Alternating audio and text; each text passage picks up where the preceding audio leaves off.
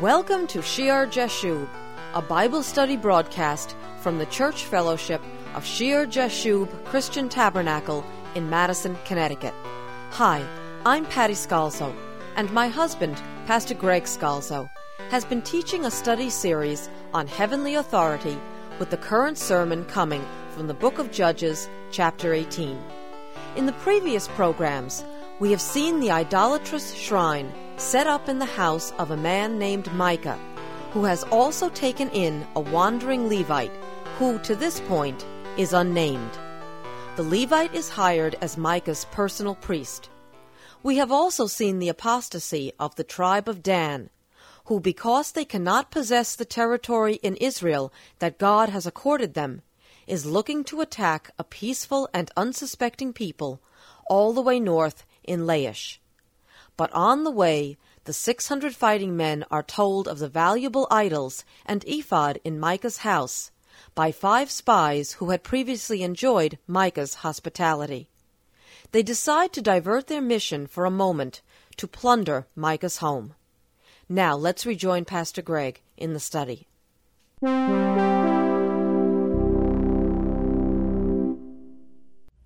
When they went into Micah's house and took the carved image, the ephod, the household idols, and the molded image, the priest said to them, "What are you doing?" And they said to him, "Be quiet. Put your hand over your mouth and come with us. Be a father and a priest to us. Is it better for you to be a priest to the household of one man, or that you be a priest to a tribe and a family in Israel? Come with us, be a father and priest to us." So they're not going there to destroy this idolatry. They're not offended by this idolatry in Israel. They're there to steal Micah's shrine, to steal Micah's idols, and to steal Micah's priest. And the Levite here is going to get a quick career advancement. He's going to go, they're saying, look, isn't it better to be the priest to a tribe, to a family, a large family, than a priest to just a household? And as a priest to this young Levite is really just a career, he's a hired man, certainly it's better to get this higher position, to be a tribal priest. So what does it say? Verse 20, the priest's heart was glad. He was happy. He doesn't care they're stealing Micah's shrines, Micah's idols. He's just glad he's getting the advancement. And he took the ephod, the household idols, and the carved image, and took his place among the people. He actually grabs the things out of the shrine, and he joins the 600 men. Then they turned and what a priest, huh? They turned and departed and put the little ones, the livestock, and the goods in front of them. You have to be careful who you trust. Micah and his mother have a perverted idea of religion. They bring in this guy who they hire, and he's only as good as the hired man. When the other offer gets better, he runs after it. And he takes their precious idols, precious to them, with him. They turned and departed, verse 22. When they were a good way from the house of Micah, the men who were in the houses near Micah's house gathered together and overtook the children of Dan. So they're upset by what happened to Micah. And they called out to the children of Dan. So they turned around and said to Micah, "What ails you, that you have gathered such a company? What ails you? What's bothering you? Why are you so upset? What's your problem?" And you notice the attitude of the Danites. Verse 24, so he said, "You have taken away my gods, which I made, and the priest, and you have gone away. Now, what more do I have? What do I have left? How can you say to me, what ails you? How can you say that to me? You've taken my gods, you've taken that which I've crafted, and you've taken my priest and left me with nothing. How can you say, what ails you?" And notice several things from this, and the foolishness of false religion. Micah's gods can be stolen.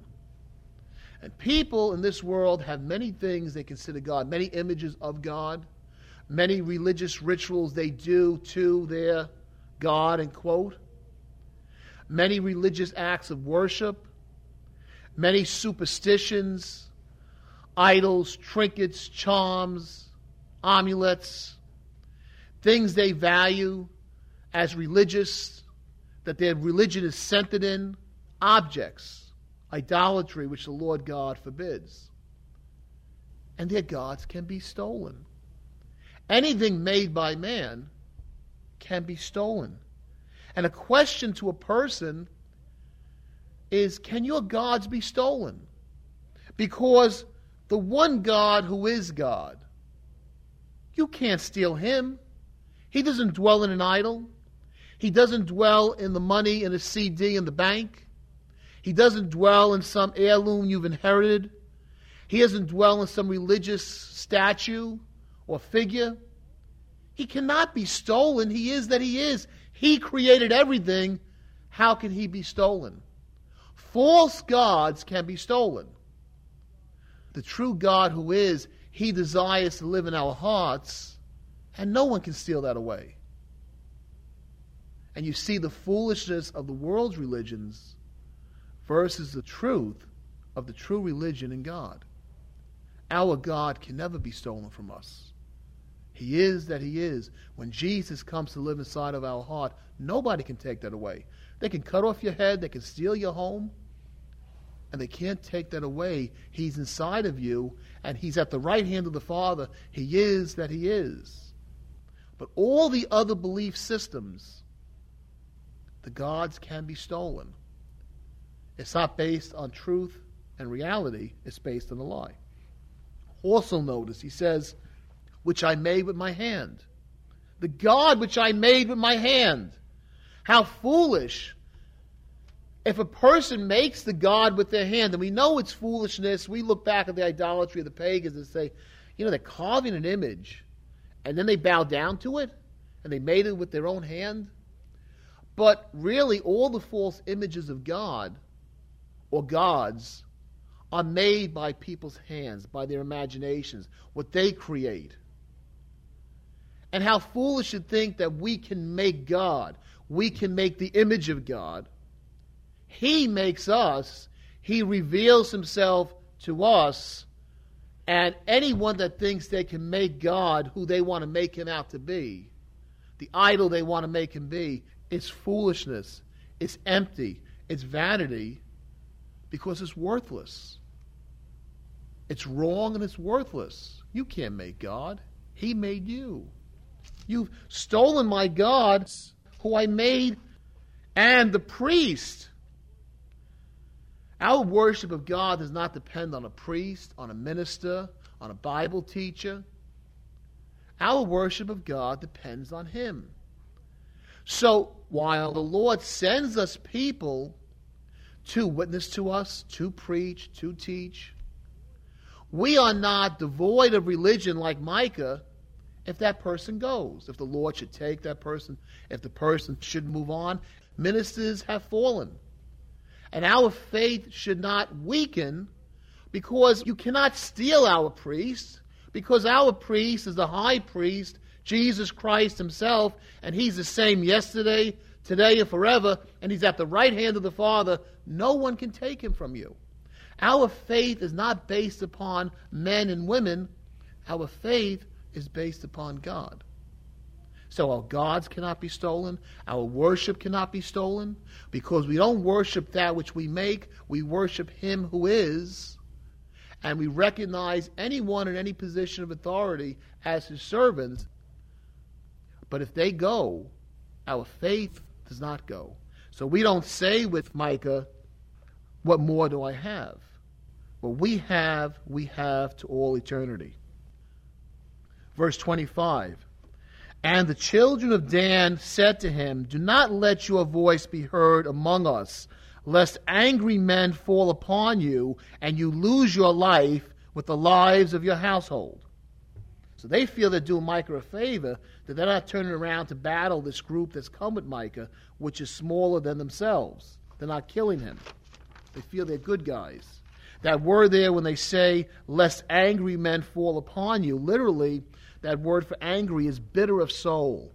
Men who are bitter of soul. And that really is a good description of the Danites. They're frustrated in their territory, as we said in good part, because of their own disobedience and sin and idolatry. They can't have the victory God wants for them. They're faced with a powerful enemy, so they're bitter. They're bitter of soul, and they want to steal. They want to take from others. They want to oppress others. And you see the domino effect of sin. It's too hard where they're supposed to be. And they bolt, and they go where they're not given authority. They do not stand in the power of God to accomplish His will, so they're bitter. And they set up their will as they use His name throughout what they're doing. Verse 26, Micah has to give up.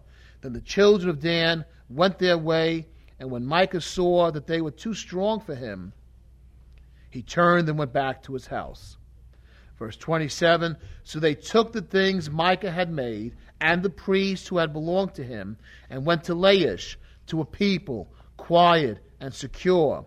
And they struck them with the edge of the sword, and burned the city with fire. So they have the conquest they desire. There was no deliverer, because it was far from Sidon, and they had no ties with anyone. It was in the valley that belongs to Beth Rehob. So they rebuilt the city and dwelt there. And that valley belonged to one of the small, Beth Rehob, one of the small kingdoms of Aram, or the Syrians. Verse 29, and they called the name of the city Dan, after the name of Dan their father, who was born to Israel. However, the name of the city formerly was Laish. So it sounds very respectful. They give this city to their forefather Dan. Then the children of Dan set up for themselves the carved image. So they set the idolatry right up there in this territory of Dan. And Jonathan. So now we have a name. Finally, the name of the Levite is given. And Jonathan, the son of Gershom, the son of Manasseh, and his sons were priests to the tribe of Dan until the day of the captivity of the land. Jonathan, the son of Gershom, the son of Manasseh. Now, look in your footnotes if you have a New King James. You'll see down in that verse that there's a little one near Manasseh. It says in the Septuagint and the Vulgate that scripture reads, Jonathan, the son of Gershom, the son of Moses. What an interesting point at which to leave the study.